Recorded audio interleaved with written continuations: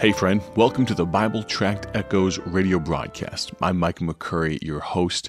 As always, I'm very thankful for the fact that you would take of your time and you'd invest it right here with this radio program.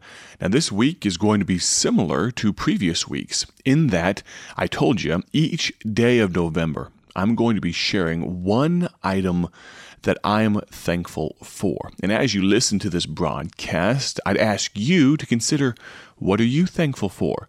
Oftentimes we can just get bogged down in the mundane things of this world, in the helter-skelter craziness, the rat's race, right? But if we take a moment and pause, maybe even take a deep breath,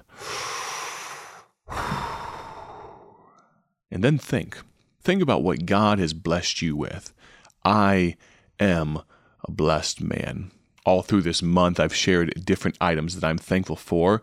Today, I'm thankful for the building that I'm in right now. Now, it's not to say this building and where it sits as you listen to this broadcast or maybe even watch the program on YouTube or Facebook. Friend, it's been work. I'm not saying it hasn't been. For the last year and a half, we have been working, and can I say, on behalf of the staff here at BTI, these folks, the team here at BTI, they're absolutely incredible. They are amazing. I'm thankful for them, and they did the lion's share of the work. You realize I'm in evangelism. I travel here and there and everywhere. Just came back from a trip to West Virginia. I'm all over the place. But God's given us such a great team here. They do amazing things even when I'm not around. So I'm very thankful for them, but I'm thankful for this building and where it is and what God has allowed us to do for His glory. Now, I'd love to hear from you. What are you thankful for? You can contact me by texting me to tell me. We've already had people, I think just about every day, they text me and tell me what they're thankful for.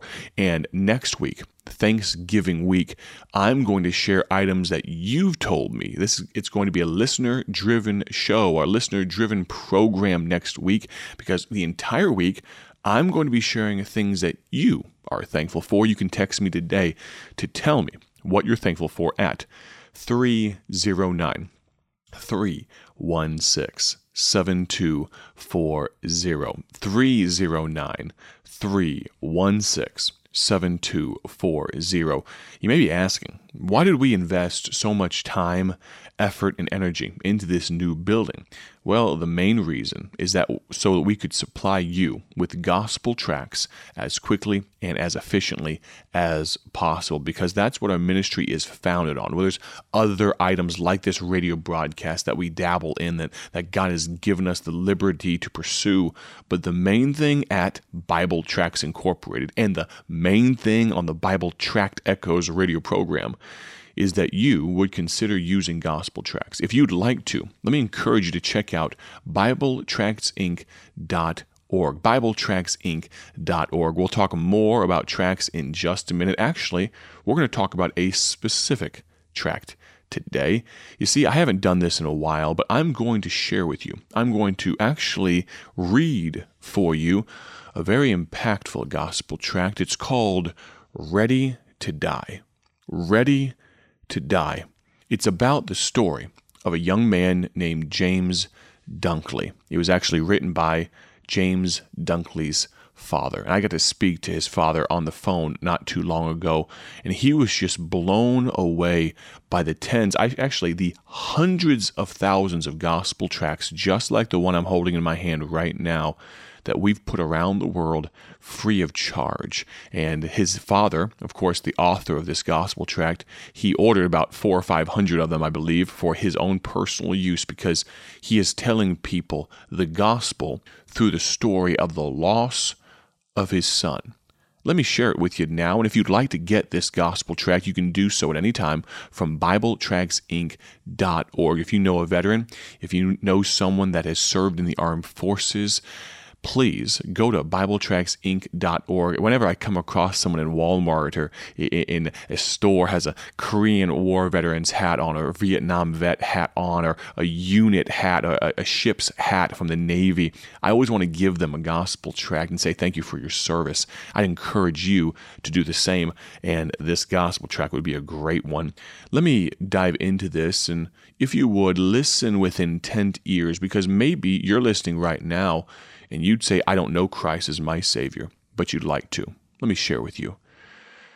His wife called him her Renaissance man. James Dunkley was first a Marine sergeant and later an Army sergeant.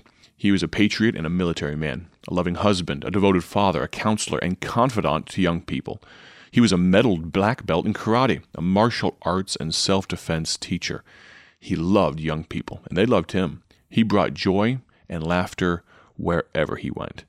Death held no fear for James. His motto was, ready to die. Why was he unafraid of death, though? That answer to that question started with a decision. As a boy, James memorized Romans 3:23, for all have sinned and come short of the glory of God. One morning, he came to his mother saying, I am a sinner, and I know that I'm going to hell. I need Jesus. That day, he repented of his sins and asked Jesus to be his Savior.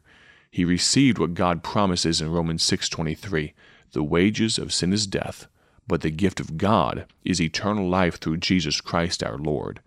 At age 14 in Bible camp, he decided on the personal motto, ready to die. He shortened it to RTD7. 7, of course, being God's number of perfection. RTD7, ready to die. At age 17, prompted by some parents, he started a self-defense class for teens who were being bullied in school. The first night of class, he told them that the only way to be a fearless fighter was to be unafraid of death and to be ready to die. James used the biblical example of his hero, King David. David was a fearless warrior who was not afraid of death, pain, or loneliness. He told them that they could be a fearless warrior like King David if they knew the secret to overcoming fear. What was James's secret to overcoming fear? Well, the Bible verse, Matthew 10:28 says, fear not them which kill the body, but are not able to kill the soul, but rather fear him which is able to destroy both soul and body in hell. James's message was what he had learned, that fear has 3 sources. Well, the fear of death, the remedy for death, of course, is salvation in Christ. The Bible says that the wages of sin is death, but the gift of God is eternal life through Jesus Christ our Lord. But these 3 things, the fear of death being number 1, next the fear of loneliness, and third the fear of pain. But as we talk about the fear of loneliness, the only remedy for loneliness is the promise of God's presence. God says, I will never leave thee, nor forsake thee. We may boldly say, the Lord is my helper, and I will not fear what man shall do unto me. That's parts of Hebrews 13:5 and 6. The fear of pain. The remedy for pain is having God's strength. My flesh and my heart faileth, but God is the strength of my heart and my portion forever. Psalm 73:26. So now you've heard the remedies for the fear of death, the fear of loneliness, the fear of pain. A warrior who has no fear of pain, death, or loneliness is a valiant soldier, one who can go into battle unafraid because he is ready to die. Christ is willing to give a person that source of strength. When 9/11 happened, remember those days? It changed the world in James's life. He was 19 and he joined the Marine Corps the following January. He wanted to fight terrorism and keep his family and country safe. In September of 2002, James was married, and by January of 2003, he was in Iraq and soon in the middle of battle. James was a Marine scout reporting on enemy positions, and he was in most of the major firefights. This time, he came through unscathed, with his unit receiving a special medal, the Presidential Unit Citation. Returning home that May, he soon informed his father that he and his wife were expecting a baby. Becoming a father himself excited him, but there was also sadness. His unit would be in Afghanistan when the baby would be born in March. But James did not make it to Afghanistan because he had a different and a more personal battle to fight. Remember, the due date for his son was March, but his infant son was born on Christmas Day 3 months early. Weighing only 2 pounds, Joshua, the son, was in intensive care for almost 9 months. James was able to be stationed near Joshua so he could be there with him, helping him fight for life. Based on God's word, James had a certainty that if Joshua died, they would be together again in heaven. This certainty gave James and his wife the strength they needed to see Joshua through his battle for life. That Thanksgiving, James penned these lines. Besides the normal things that everyone is thankful for, I'm thankful for the things that most people are not. Rain, hurt, pain, death. The Lord has shown me the beauty of these things. Until you are truly happy with the bad, you can never really appreciate and be thankful for the good. Now, James's 4 years in the Marines were done. He was home with his family, but he felt that his job as a soldier was not done. After much consideration and prayer, he re-enlisted in the Army. Once again, he was Sergeant James Dunkley, back in Iraq, this time serving as a sniper, and then as a squad leader. During Operation Beach Yellow, the enemy opened fire, and in the ensuing firefight, James was shot through the heart. In an instant, he stepped from the presence of the enemy to the presence of the Lord. The men serving with him were devastated. They said that he was always calm and cool under fire, concerned about his men, and always using humor to break the tension.